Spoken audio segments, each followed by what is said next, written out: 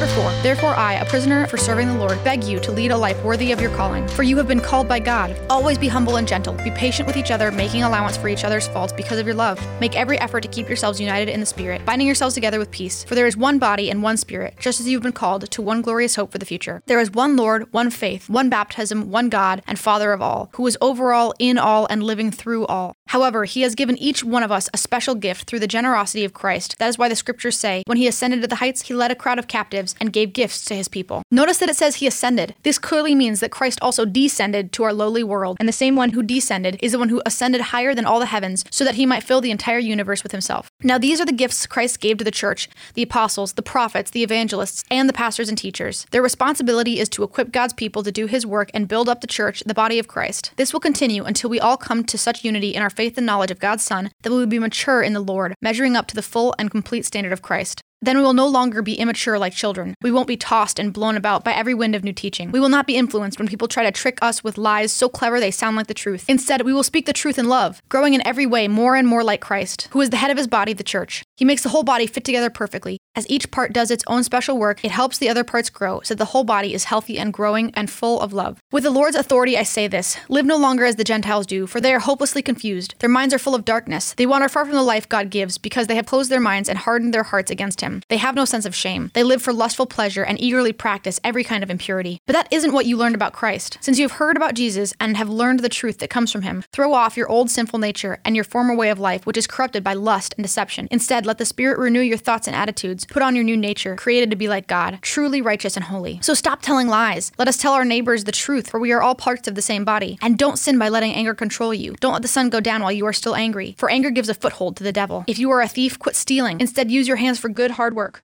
And then give generously to others in need. Don't use foul or abusive language. Let everything you say be good and helpful, so that your words will be an encouragement to those who hear them. And do not bring sorrow to God's Holy Spirit by the way you live. Remember, he has identified you as his own, guaranteeing that you will be saved on the day of redemption. Get rid of all bitterness, rage, anger, harsh words, and slander, as well as all types of evil behavior. Instead, be kind to each other, tender-hearted, forgiving one another, just as God, through Christ, has forgiven you.